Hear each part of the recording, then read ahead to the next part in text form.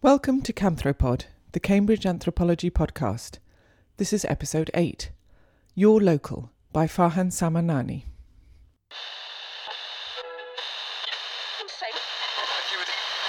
Demolished, all of a sudden local community and indeed local authority upset.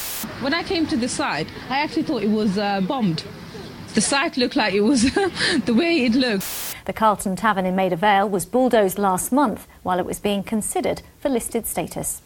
A Kilburn pub which survived the Blitz, but not its new owners. Now, the developers were denied planning permission, but knocked it down anyway while the staff were out. The building was just about to be listed, which is why it's suspected they just got on with the job as fast as they could. Only remaining building in a street to have survived the Blitz. They razed the pub to the ground. Without warning, the bulldozers moved in. Shocked locals and residents. No permission to demolish. Was illegally knocked down by developers who want to create luxury flats. On April 8th, 2015, in northwest London, the Carlton Tavern was demolished without warning. Around a year before, it had been sold to new owners who quickly applied for permission to pull down the pub and replace it with a block of luxury flats with a new pub in the basement. They were denied permission on the basis that the proposed flats didn't serve the housing needs of the area, and that the replacement pub seemed to have been cynically designed to fail and to be quickly replaced with housing. Meanwhile, fearing that they might lose their pub, local residents applied to Historic England to get the building listed as an important historical building, which would place stringent safeguards to tearing it down. But, somehow, the developers seemed to have been informed that a decision was just about to come through, and just days before arranged to have the pub knocked down. The story of the Carlton created a storm in the national press. Wealthy developers, from overseas no less, had torn down a historic working-class institution in order to build a block of flats worth millions. The story tapped into many people's frustration around what felt like endlessly rising prices and the steady erosion of public amenities in London. London, for them, was fast becoming a city of the rich, a financial playground full of empty investment properties and unaffordable upscale restaurants, with anyone who wasn't wealthy finding it harder and harder to take part in city life, or to live there at all. Defending their actions, a representative of the developers argued that pubs were becoming irrelevant. He argued that were it not for the suddenness of the action, the community would have had little regard towards the Carlton. Though they are often thought of as a British institution, pubs are vanishing in Britain at an alarming rate, with over 27 pubs closing every week according to 2016 figures from the Campaign for Real Ale. And it's clear that pubs are not for everyone. Even for those who do drink, staying in with friends has become a more prominent trend, whilst Londoners seem to be spending more of their money elsewhere, at pop-up restaurants and themed club nights. So, are the developers right? Have pubs become irrelevant? Shortly following the demolition of the Carlton, I got a chance to sit down with a group of close friends who used to frequent it, as well as the pub's former landlady, to try to find out just what their local pub meant to them. Patsy, the landlady, shares her version of events, and her friends help her out in telling the story. I worked the Monday, Adam come down, he sort of said about they were coming in the Tuesday to do the inventory. I said, shall I open? He said, no, give us a call in the morning, but then I was supposed to open them up the Wednesday. And I called him, he said, no, because the time they were coming to do it, there was no point opening it, about 6 or something. I said, cool, no problem. I thanked them for the day off. And the Wednesday I get a call from Mary, because my son's car was parked outside, because they had the diggers there to move it. And I just thought they were doing the back garden, because I thought they're not allowed to touch the building. And I said to her, no, they do it in the garden. Yeah. I had to get my son to go move his car then, call him and get him to move. So, you gave her a call? Because I lived beside it and I could hear the noise outside and there was 2 diggers outside. So my son-in-law's car was parked there and her son's car was parked there. So because the 2 diggers were beside the cars, I thought, well, that doesn't look very safe for the cars, but we didn't think they were doing anything. So my other son-in-law ran down, spoke to the builders and they said, the people with the diggers, and said, yeah, you need to move the cars. So I rang Patsy numerous times. She thought I was ringing her at 7 o'clock in the morning for a gossip. And I said, you need to get Nathan over quickly and move his car, there's diggers there. And then a few hours later, my daughter rang, because she was looking over the balcony, and she said they were digging the back garden. And next thing she went, Mommy, Mommy, Mommy, I'll never forget it. She was crying, she goes, Mommy, they're knocking it down. I goes, you're joking me. She goes, Mummy, they are. So I rang Patsy. And I still... And Patsy was like, no, they can't. You rang me, Patsy, didn't you? And then Patsy rang you, and I rang Linda, and yeah, they were knocking it. And also the three brothers who are led to believe are the ones who own the company that had bought the Carlton out were quite rude to you, wasn't it? Me, yeah. They said, well, when you're in a zoo, you'll behave like you're in a zoo. And I said, what do you mean by that? Especially after me going over so nicely. Yeah. Leaving my cigarette and everything. I didn't even swear. And yeah, he said, when you live in a zoo, you behave like you're in a zoo. Linda was standing beside me, and I said, what do you mean by that? He goes, I don't mean it badly. I thought, well, there's not exactly a good way of taking it. But he said he wasn't one of the owners or in any way connected. He told me he was a friend of the builders, not... Because even the way they done it, didn't admit until no the end health of the and day safety. when I spoke to him in Hebrew. So what happened? So sorry. As the day progressed, obviously the building came down. I never made it there until quite late, wasn't I? It was really late. By then, work had stopped, and it must have been about 7 in the evening, and stood there completely. Oh my God, what's this? Like a war zone. And Tricia said to me, these are the guys. And as I looked across, I realised they're obviously dressed in with a kippah, so I knew they were Jewish. I walked over and I said, this is not a very nice present for a Passover. As the guy answered me, I recognised his accent being an Israeli. So I speak Hebrew. I spoke to him in Hebrew and I said, this is an absolute disgrace in Hebrew. How could you pay back to a country that welcomed you in this way? I mean, how can you allow this to happen? And this is Easter, everybody's kids are around, you've got old people's home there, you've got dust everywhere. I mean, what the hell is going on? And he said, well, I've done nothing wrong. He said, I knew they were going to go and get a listed building, and if they were only for the sake of 24 hours, I know I've got a window, so I'm going to bring it down. And if it's going to cost me, what, $5,000 for, what did he say? He said the health and safety will cost me about $5,000. £5 tops What's is the that? fine. He said, what's that? I'll probably look to make about 6 million. And he said that to you? And he did. He said that to me. And then he also said to me, you will understand because, being we're Israelis, and I very much assured him that apart from having the same passport or understanding the same language, I was very much not like him, that we had nothing else in common. Like the developers, Polly was born in Israel. She admits that she was lucky to marry someone whose family had a long history in the area, but she says that coming to London has allowed her to expand her horizons and to feel a greater sense of connection and community, rather than making her feel isolated and alone. The whole world, she tells me, comes together in London. Part of Polly's problem with wealthy overseas developers, then, isn't just that they're pushing out those who have less, but it's that their wealth allows them to live in isolation, to create separate bubbles where they don't have to interact with others. And when you live apart from others, it becomes hard to value their lives and understand what matters to them. I'd imagine this is the sort of people who don't go to a pub, okay? This is not a social scene, right? So they won't go into a pub. Therefore, why you would think it's as though I don't know, because you have no idea. It was but quite, it's more of an ignorant remark. It's an ignorant way of saying something, because it shows you how detached from London and detached from the culture of where they actually live in. And they're living in their own little hub and community and not mixing. So to think because I speak Hebrew, we are the same. No, we're not the same. Polly's view is not that newcomers to the UK ought to assimilate and become like the British, but that they ought to mix with one another. Her experience has been that practices of mixing allow people to live together without conflict. In later conversations, she makes it clear that she's aware that this is not always easy, and that some people will face much more significant barriers and disadvantages to taking part in public life. But that's partly the point of mixing. It also ought to make the settled community aware of the needs and difficulties of newer arrivals, and to prompt them to respond. But for any of this to happen, for people to become aware of each other's lives, experiences, and needs, they need spaces they can actually share.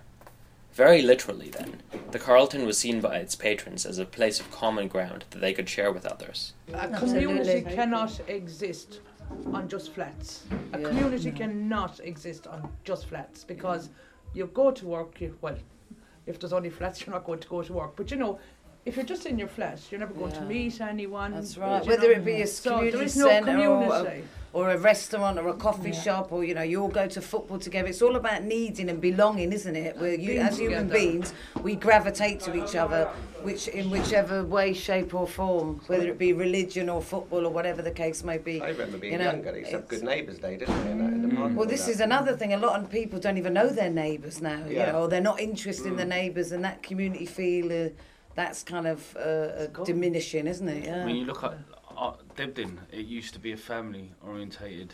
I mean, my parents got in there because they knew people that already lived in there. It was that easy to get a place, because you knew someone, they'd vouch for you. And this is what, for us, fighting to keep that, it's about keeping that community together. Yeah. It's very easy to go home, close the door, I've got a good job, I've got my kids are fine, I'll close the door, everything is fine in my little hunky-dory world. It's that kind but of it's not like that. I'm all right, Jack attitude, isn't it? Yeah, I want to make sure that, so that Thatcherite days, I want to make sure that my neighbour is all right. I want to make sure that my friends and colleagues are all right. That everybody around. Yeah, and the kid who grew up and going to trouble is now going to first job and you getting involved in all that as part of the community. So I think that is missing if we don't look after and treasure it, which lucky for us we do, and we are adamant to keep that. Shared space brings people together because it weaves them into each other's everyday lives. If the place I always go is the pub, and the place you always go is the pub, then, even if we never become good friends, we become a part of each other's daily experiences, and a part of our taken-for-granted assumptions about our own world that we live in. Which means that, even at a distance, we pay more attention to each other and respond to each other's presence in little ways that can end up mattering quite a lot. And it wasn't just people who used the pub. Because Yeah. my neighbour is from Everybody. Saudi Arabia. She's a Muslim lady, and she was absolutely disgusted. Yeah. And she Yeah. still wants to come on the rally and everything. Well, Because she said, even though she never used the pub, It was but just she the said shocking way they went about it it. should have been left there for the Yeah. people who did want to use it, because she said I could have gone in and had a cup of coffee in it. She didn't drink alcohol, so it's not just the people who use the pub, the English or Irish people. It is the community. That's because right. That's what I'm saying, it wasn't. It was just everybody. And when they first come in, it could just be someone passing by. They come in and they come back again and again. And, they come in and go, oh, hi, Pat, or... I mean, Yeah, it was a but the venue thing- of many things. It wasn't selling alcohol, but then, like we said, you had the back rooms. There was many parties going on there. There was family gatherings. There were people that were just, There's on an funerals. ad hoc funerals. So it was like you said earlier, it was like a community centre with a pub sort of attached. And and also Jim, who's captain of the darts team, Patsy's insignificant other. Yeah. I was talking to him Monday, and one of the elderly women who lives in the estate next door to the Carlton, she hadn't drank in there for years, but she said walking up the alleyway she felt safe because she knew that when she got to the top there was always someone in the pub. And there was always someone, it made her feel safe. You knew you'd meet someone for a chat. It wasn't the drink. It was, in fact, if you wanted to drink, it's cheaper probably to drink at home. It was the fact that you knew you would meet somebody in there. You could have a chat, cup of coffee, chat to the bar staff, the governor, anything. Cup of tea and a packet of biscuits. The other thing is, That was those me. loners or somebody who had Too often. nobody would have been there, and if you wanted to see someone that you may not felt very comfortable going to their house or didn't know them well enough to go to their house, you knew you would find them there.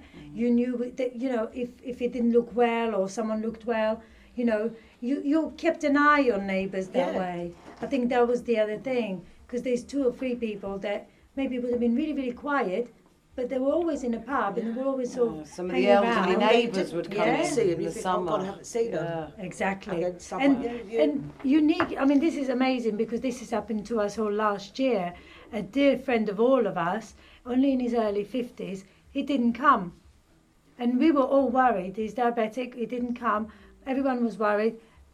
And he was found dead in his house. But the whole community was up. We all knew something must be wrong because that's not his nature. He would be out now. There was football, there was this, there was, there's no way. And the whole afternoon, wasn't it? The whole community was up. When places or resources become seen as shared, as available to all, people don't just become invested in them, but in the other people who share them.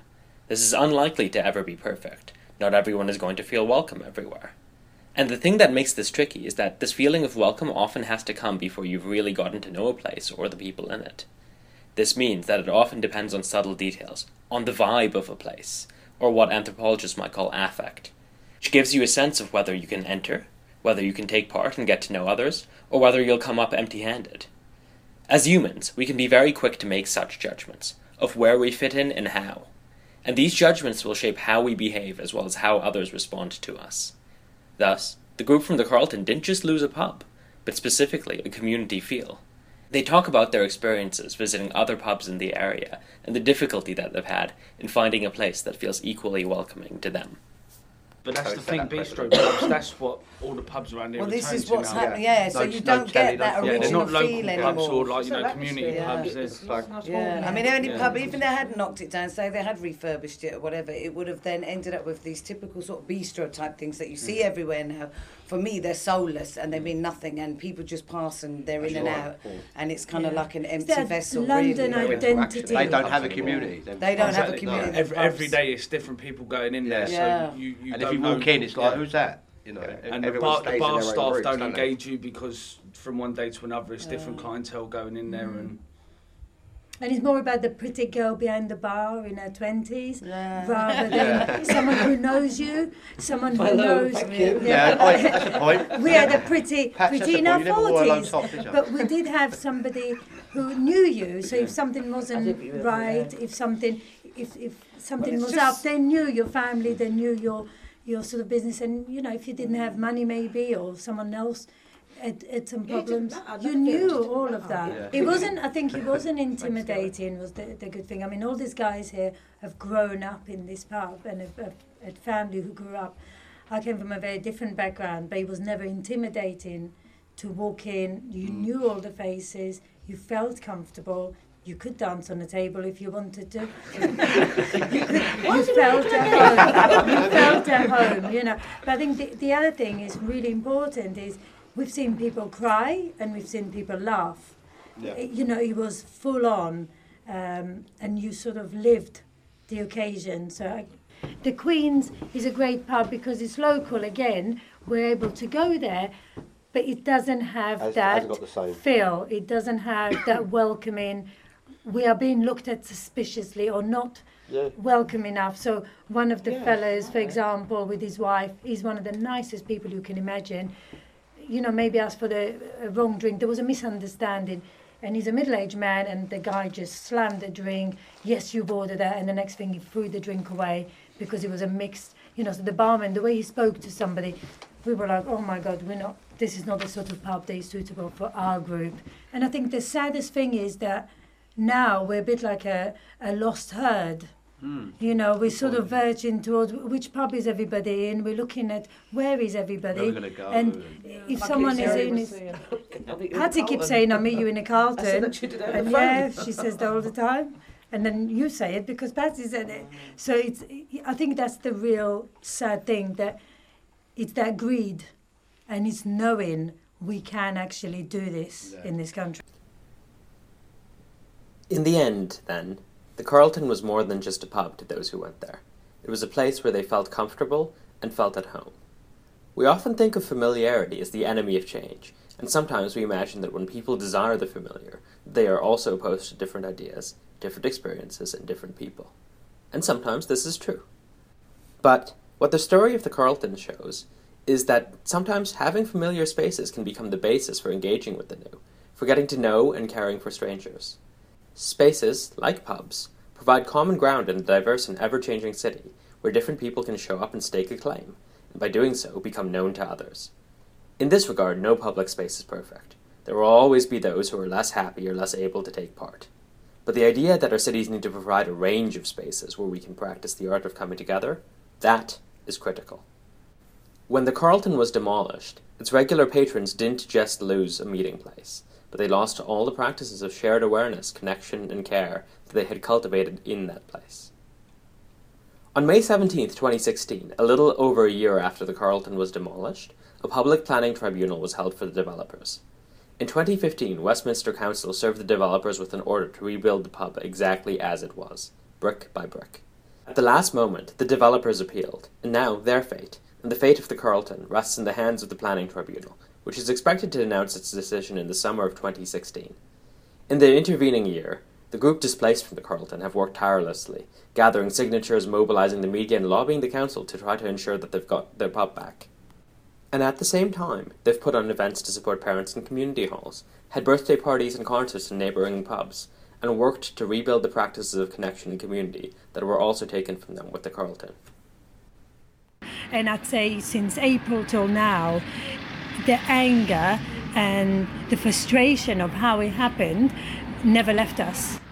If CLTX Limited is unsuccessful in its appeal, it has just over a year to rebuild the Carlton Tavern brick by brick. Never have heard of that in London, have you? A building been knocked down and the little local people managing to get it rebuilt. One thing I'm really looking forward to is the first night. You know, because my God, I'm desperate for that drink now.